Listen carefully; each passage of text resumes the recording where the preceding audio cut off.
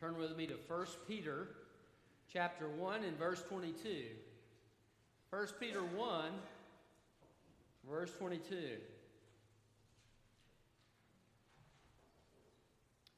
I happened to come across a television program this past week and was listening to a woman give her testimony about how she had come to Christ and how God had set her free from drugs and homelessness and all of these things that she was dealing with.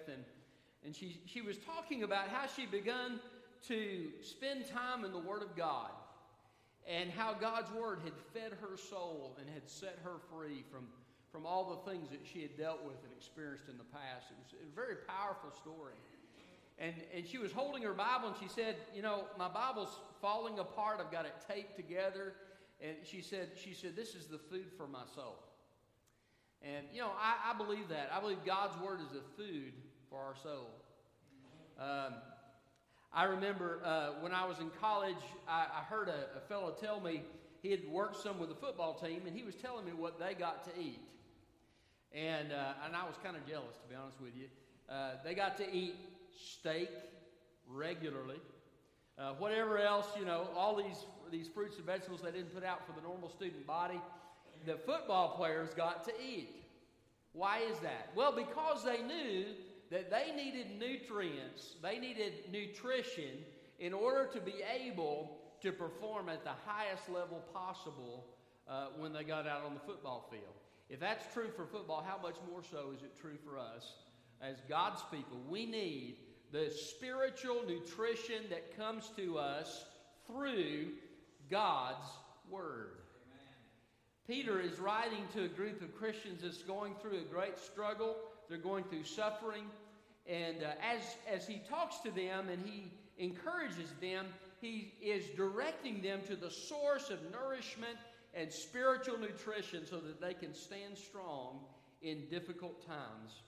All of us need to be in God's Word, asking God's Spirit to speak to our hearts on a regular basis. I believe a daily basis.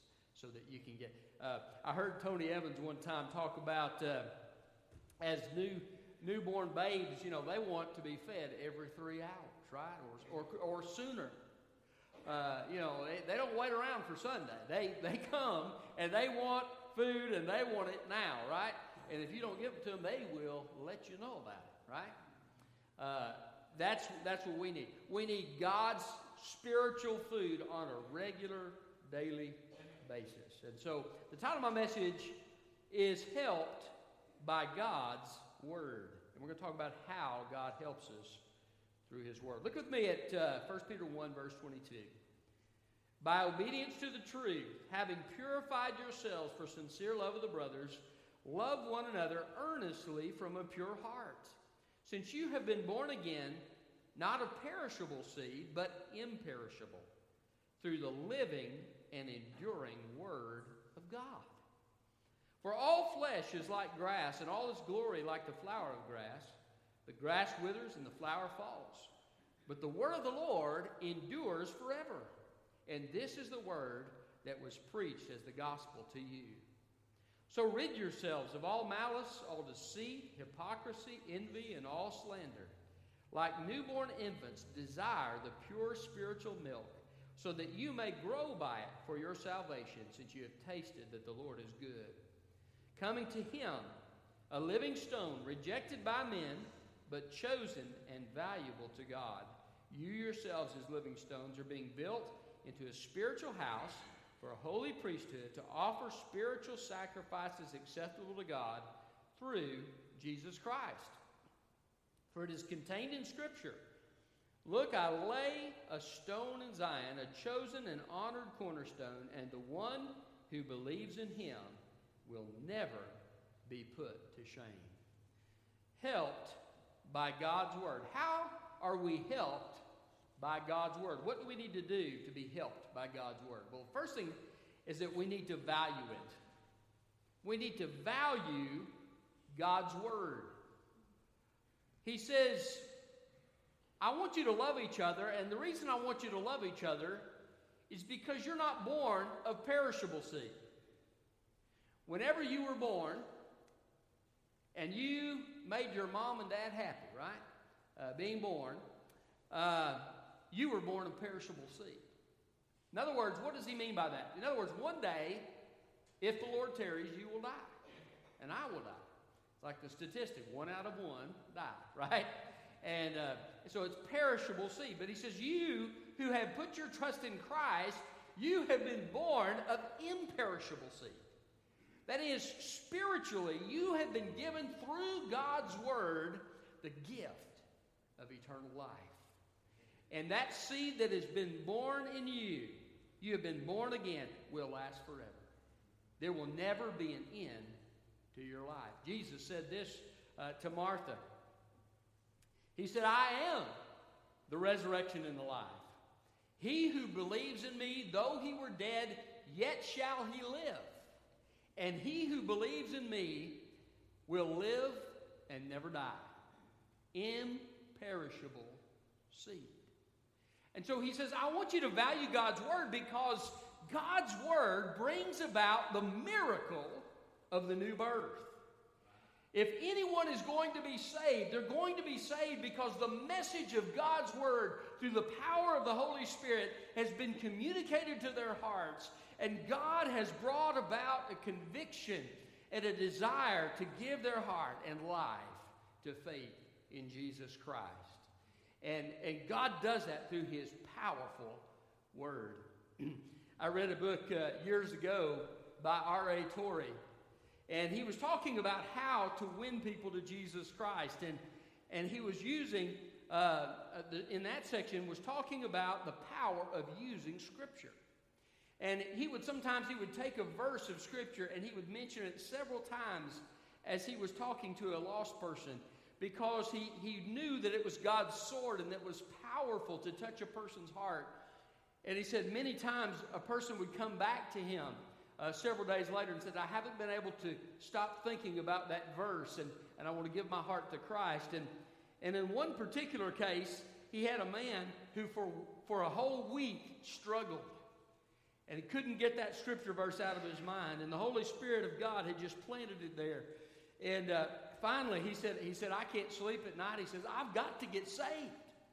Why? Because the powerful Word of God had been communicated to his heart in the power of the Holy Spirit. Value God's Word. It's what brings people to Christ.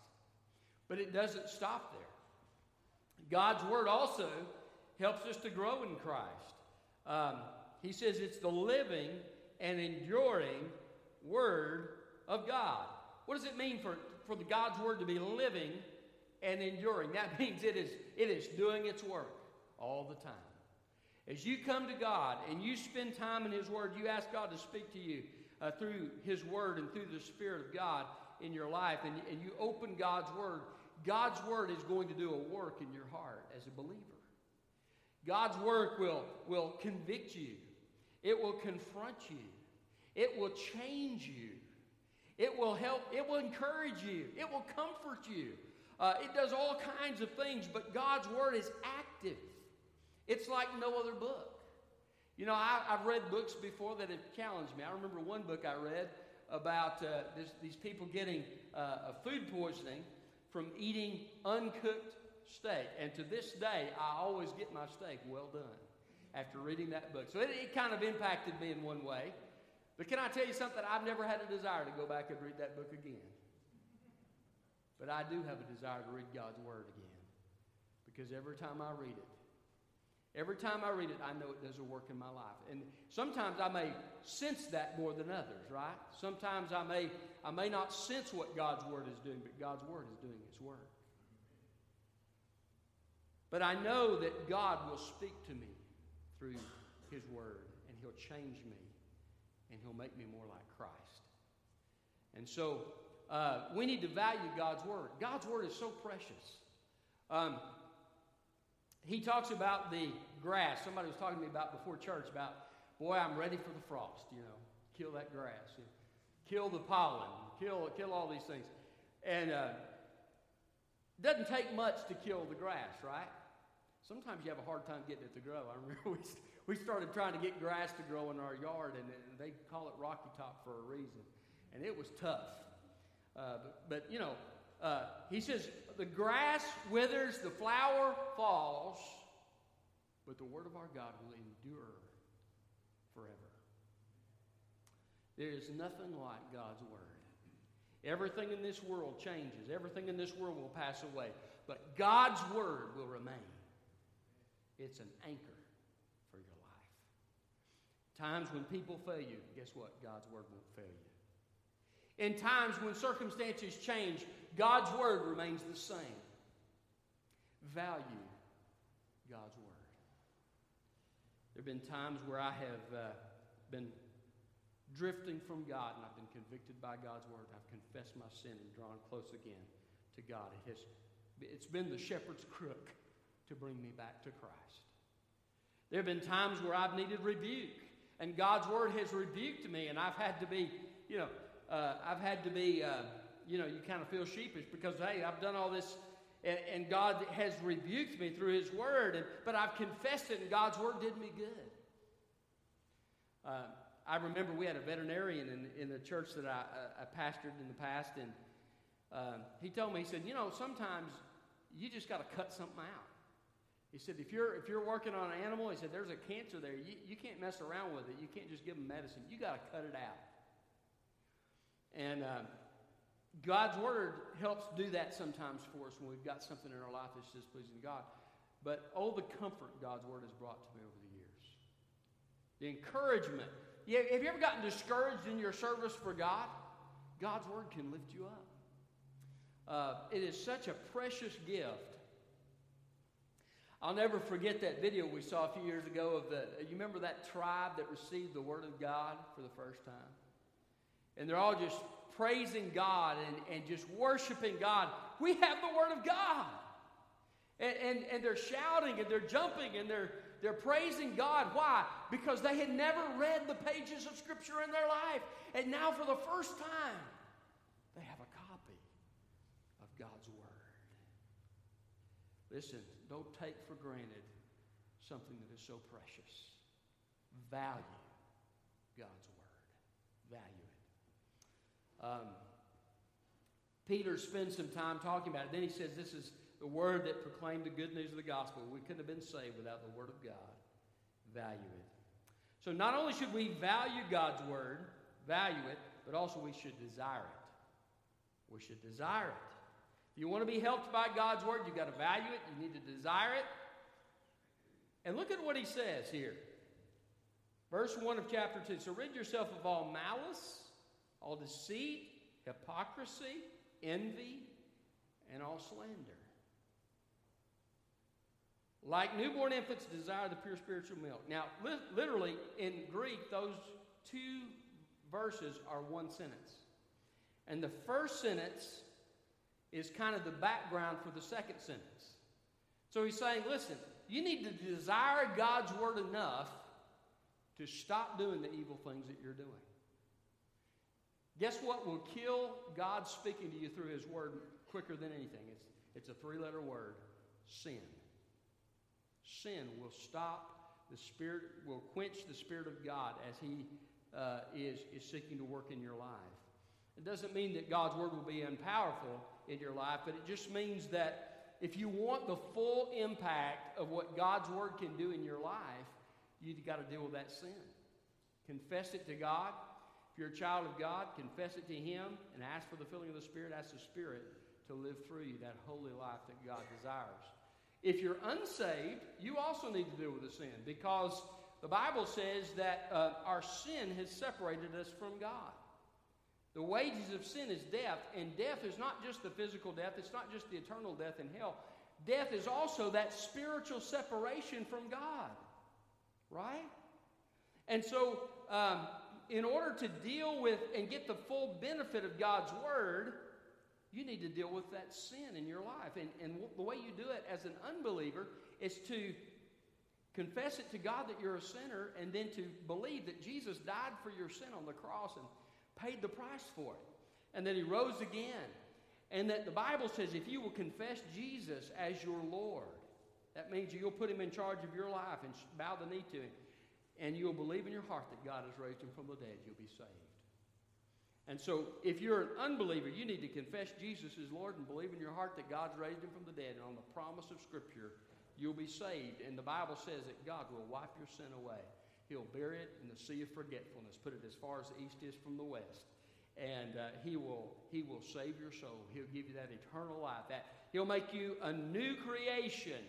He'll cause you to be born again, not of perishable seed, but of imperishable seed. That's what God will do as you trust Christ. And you know what I've heard people say to me? Before I was saved, the Word of God made no sense to me. I would read it and I got nothing out of it. But something happened. When I gave my heart to Christ, all of a sudden, the Word of God began to speak to me. And all of a sudden, I began to get all of this out of it. And I can't, it's amazing, the difference. Well, what did they do? They dealt with the sin. They'd been saved. They trusted Christ. So now they could experience the fullness of God's Word. So if you desire that full blessing of God's Word, you need to be saved today if you don't know Christ. But then after he talks about the sin, he says, like newborn infants, desire the pure spiritual milk so that you may grow by it for your salvation. Why do babies eat? They eat so they can grow, right? They eat because they're hungry, you say. But they eat so that they can grow. Why has God given them an appetite in the first place? Because they need to eat so that they can grow and develop. And I remember the first time we brought Megan to church. We had a fellow named Bill Goodman who saw her, and he said, "Boy, she ain't missed many meals, has she?" She had been eating, I tell you what, no question about it. And she was growing and she was thriving. We need God's spiritual food, his spiritual nutrition, so that we can grow. And we need to desire it. You ever had to eat late? Maybe something came up at work and you're a couple hours late and you're hungry. I mean, you're hungry.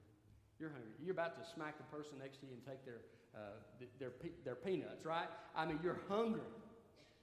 And then you're driving down the road to go get you something to eat, and you're smelling this restaurant food, and your mouth starts watering, and you're like, "Oh, I've got to eat." And you go in, and finally maybe you backslide, and you get you a big quarter-pound bacon cheeseburger, right? And you're just and you eat it, and it's like, "Oh, that's so good, so good." That's what God wants you to feel about his Word. Now, you say, "Well, how do I do that? I can't just work that up. I mean, I can't, let's desire it." And desire it. Okay. No. In order to desire God's Word, you need the help of the Holy Spirit. And so, a lot of times, even today, when I will get up in the morning, I don't feel good, and I don't feel like reading God's Word, and I'll have to say, "Lord, will you please do this through me? Do this quiet time through me, because I just don't feel like doing it. Give me a heart for your Word and speak to me through your Word." But I come, and initially I don't come with desire. But God, I've noticed as I pray for that, God, as he fills me with the Spirit, he gives me that desire. Sometimes that desire is stronger than others. But you know what I've noticed? If you are faithful to spend time in God's Word over time, you will begin to see more and more and more and more in it. And it will become more and more and more precious to you. And as you begin to see that God keeps his promises, and you begin to see how God comforts you, and you begin to see how God encourages you, and yes, sometimes you begin to see how God convicts you and confronts you, but you see the good that it does in your life, you begin to have more of a desire for it. And then what I've found, as I've spent years and years and years of coming to God's Word, it is so precious to me. So precious. And when you develop that desire, guess what you're going to do? You're going to spend more time in God's Word. Yes, you may even do the M word. You may memorize God's Word. And you'll find an increased victory in your spiritual life victory over temptation. You'll find an increased joy and strength in your life as a Christian because you are drawing in those nutrients. And have you ever come just completely depleted to God? And you're just like, Lord, I need some spiritual CPR. God's Word will fill up that emptiness in you and give you what you need to go on. And, sometimes in the military, we had to eat what's called MREs. Some of you know what those are. And they weren't the greatest. They were okay. They were, but the purpose was not so that you could have a fine cuisine. The purpose was to help you survive. Well, some days, reading the Scripture is like eating an MRE. You just need it to survive. Then other days, you come to it, and maybe you don't feel your need as much, but you come to it and you find out, oh, God knew I did need something. But regardless, as you make that commitment, God's Word will become more precious to you. So in two ways, you learn to desire God's Word. One is through the power of the Holy Spirit, and we all need that all the time.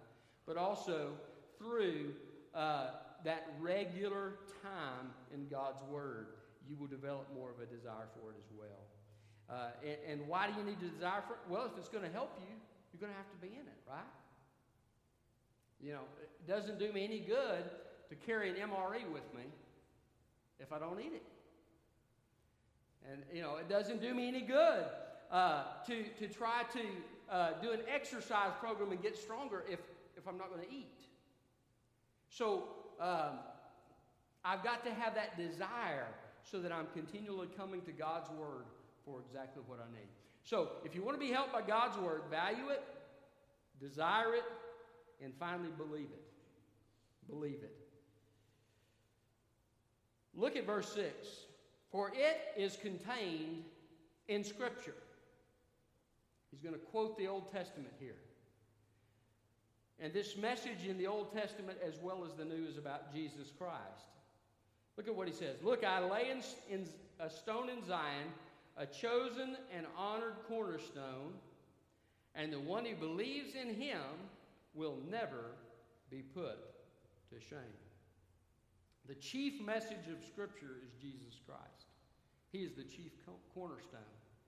And he is the one that when you believe in him, you never put to shame. But did you know that Jesus is also the author of Scripture? He's not only the message, he's the author. In the beginning was the Word was with God, and the Word was God. You see, the Word that we have, the Scripture that we have, came straight from Jesus Christ. So that as you put your trust in God's Word, you put your trust in the person who spoke it, Jesus Christ. And so we need to believe God's Word. You say, well, I could value it, I could desire it, but why do I have to believe it? Well, because Jesus gave this illustration. It's actually a true story of Jesus' life. He says he was unable. He went to his hometown. They said, "Oh, that's Jesus. We know who his family is. We have Joseph, Mary. We know all those guys." And Jesus was preaching, but they didn't believe what he said. They thought, "Oh, he's just one of us." They didn't take him seriously. And the Scripture says that Jesus was unable to do many works there, many miraculous works there, because of their unbelief. You see, when you come to God's Word with unbelief, what happens is you don't get the full blessing. God responds to your faith. And when you put your faith in God's Word, you won't be put to shame. God will honor you. He will reward you as you trust in God's Word. And specifically, the message of Jesus Christ. Now, I just need to say an aside here. If you want to be obedient to God and you want to have a home in heaven, it comes in no other way than through Jesus Christ. Jesus is the message of Scripture. And no matter what others may say, no matter what other religions may say, if you take Jesus out of it, it is no longer the Word. Because all of it points to Him. Nothing in much of what's in God's Word has no explanation without Christ. The Old Testament looks forward to it. How does God forgive a sinful, rebellious people? The New Testament explains how God is solving the problem. But it's all about Jesus Christ from the beginning to the end. So, but believing God's Word, coming back to that, believing God's Word.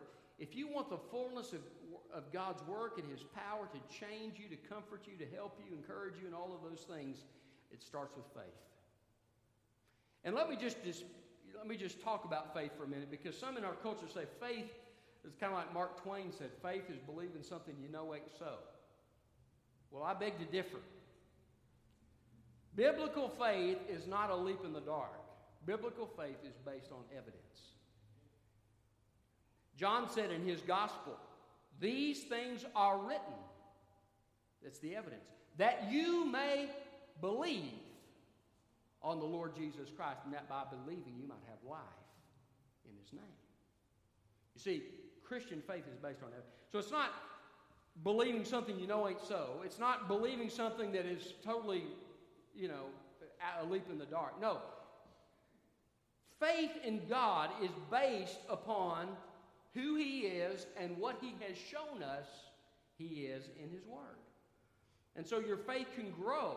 But the fact is, faith is like a key that unlocks the door to what God has for you. Jesus said this. He said, according to your faith, so it will be to you. According to your faith, so it will be to you. So God says, if you have faith, a little faith, you can move a mountain, right? Jesus said faith is a grain of mustard seed. But Jesus said, according to your faith, so it will be to you. So Jesus is saying, depending on how much faith you have, will be how much you get out of the Christian life. Depending on how much faith you have, or if you don't have faith, you won't be a part of the Christian life because you don't have faith in Christ. But when you put your trust in Christ, you unlock the door to God's blessing. So when you come to God's Word, you come in trust that this is God's Word, this is what He has said, and you come with an attitude of, I am ready to follow and obey. I'm ready to follow and trust. And when you come with that attitude, you will get good things from God's Word. Many people say, well, why don't I get anything out of the preaching? Well, it may be your preacher, but it may be you. It may be that you come with an attitude of unbelief, and because you come with an attitude of unbelief, the Spirit of God has been quenched in your life and you're not hearing from God. Well, why do I get nothing out of God's Word? It's not God's Word. It's unbelief. So you say, well, how do I deal with this problem of unbelief? Well, one way is to ask God to change your heart. I love the story about the man. Jesus said, do you believe that I'm able to do this? He says, I believe. Lord, help my unbelief. Sometimes it just starts with an admission that we don't have faith. And I'm going to tell you, there are times when all of us struggle with faith. And I'm no exception. What I've seen in my life is that there's an ebb and flow of faith in my life. Sometimes I'm like, buddy, I'm ready to charge hell with a water pistol. I believe God. I'm ready to go. Other times I'm just struggling. And so we all have this. That's one reason, by the way, that we need the Word of God, because faith comes by hearing. Hearing comes by the Word of God. And so faith comes through His Word, but faith also comes through the power of the Holy Spirit. When I was lost, I could remember a preacher saying, if you're struggling to repent, ask God to help you. And I took that to heart, because I was struggling. I went through a year-long struggle with that. And I said, so God, will you help me repent, to genuinely repent, to turn to you in faith? And God answered that prayer. And finally, I remember after that year's over, I came to the altar, and in the genuineness of my heart, I surrendered it all to Christ. I said, Lord, I want to follow you. I want to live for you. Whatever you want is what I want. And you know what I found? He who believes on the Lord Jesus Christ will never be ashamed. I used to wonder, what's going to happen if I surrender to Christ? You know, what are people going to think? I had all these scenarios going through my head. But you know what I found? Life began the day I trusted Christ. So ask the Lord to help you if you're an unbeliever, to genuinely trust Christ, to genuinely repent of your sin and surrender to Him. If you're already a believer, ask God to increase your faith. Sometimes I hear somebody say, well, don't ask for faith. God might give it to you. And they're talking about trials, you know. Well, I understand that. But if it's true what Jesus said, according to your faith it will be to you, I want faith. I want all that God has for me. I want God's presence in the fullest measure. I want to have God's power on my life in the fullest measure. And so if that means, if I've got to have faith, I'm going to ask for faith. When I struggle, I'll ask for faith. When I'm perplexed, I'll ask for faith. When I'm suffering, I'll ask for faith. I had a professor who grew up in Romania. His father was killed by the military police for being a preacher of the gospel. And he grew up and he had decided he wasn't going to say anything about Jesus because of what happened to his father. And God began to deal with him about it. And so he finally surrendered and he began to share Christ, and he began to be active in witnessing and teaching in the church and so forth. And the secret police came for him. And they tortured him, and he didn't describe the details of it. He said, I still don't even like to talk about it. But he said, one thing I remember is I would sit outside the door knowing I was about to be taken in to be tortured and hear what was happening to the person in front of me. And he said, I would ask God, Lord, give me the strength not to deny your name. Give me the faith to stand for you. And by God's grace, God carried him through those trials. And finally, they revoked his citizenship, and he came to the United States. And God had richly blessed his life. But I tell you that to tell you this. All of us need God in the equation, no matter who we are, no matter what we're facing. We can't do the trust thing without him. And so when you're facing circumstances in your life, but also when you come to God's word, ask God to give you a heart of faith to trust and obey what God says. And he will delight to answer that. If you want to be helped by God's word, you need to value it, you need to desire it, and you need to believe it. And when you do, you won't be put to shame. You can expect God's blessing. Let's pray. Father, thank you for your word. Thank you for giving us such a precious gift. And God, I just ask that this morning as we've thought about these things and as we've meditated on these things, Lord, that you would drive them deep down into our hearts. Help us to, in all our genuineness, Lord, to value your word, to desire it, and to believe it. And Father, I pray that we would fulfill that verse according to your faith, so will it be to you that you would give us great faith to follow you and to honor you in our lives, Lord. And Father, I pray that you would be with those here today that don't know Jesus Christ. And Lord, I first of all thank you for your love for them and for the fact that you sent your Son to die for them. But Father, I also pray that you would grant them the faith to trust you, to repent, and to follow you from the heart. Bring about change, Lord. Let that imperishable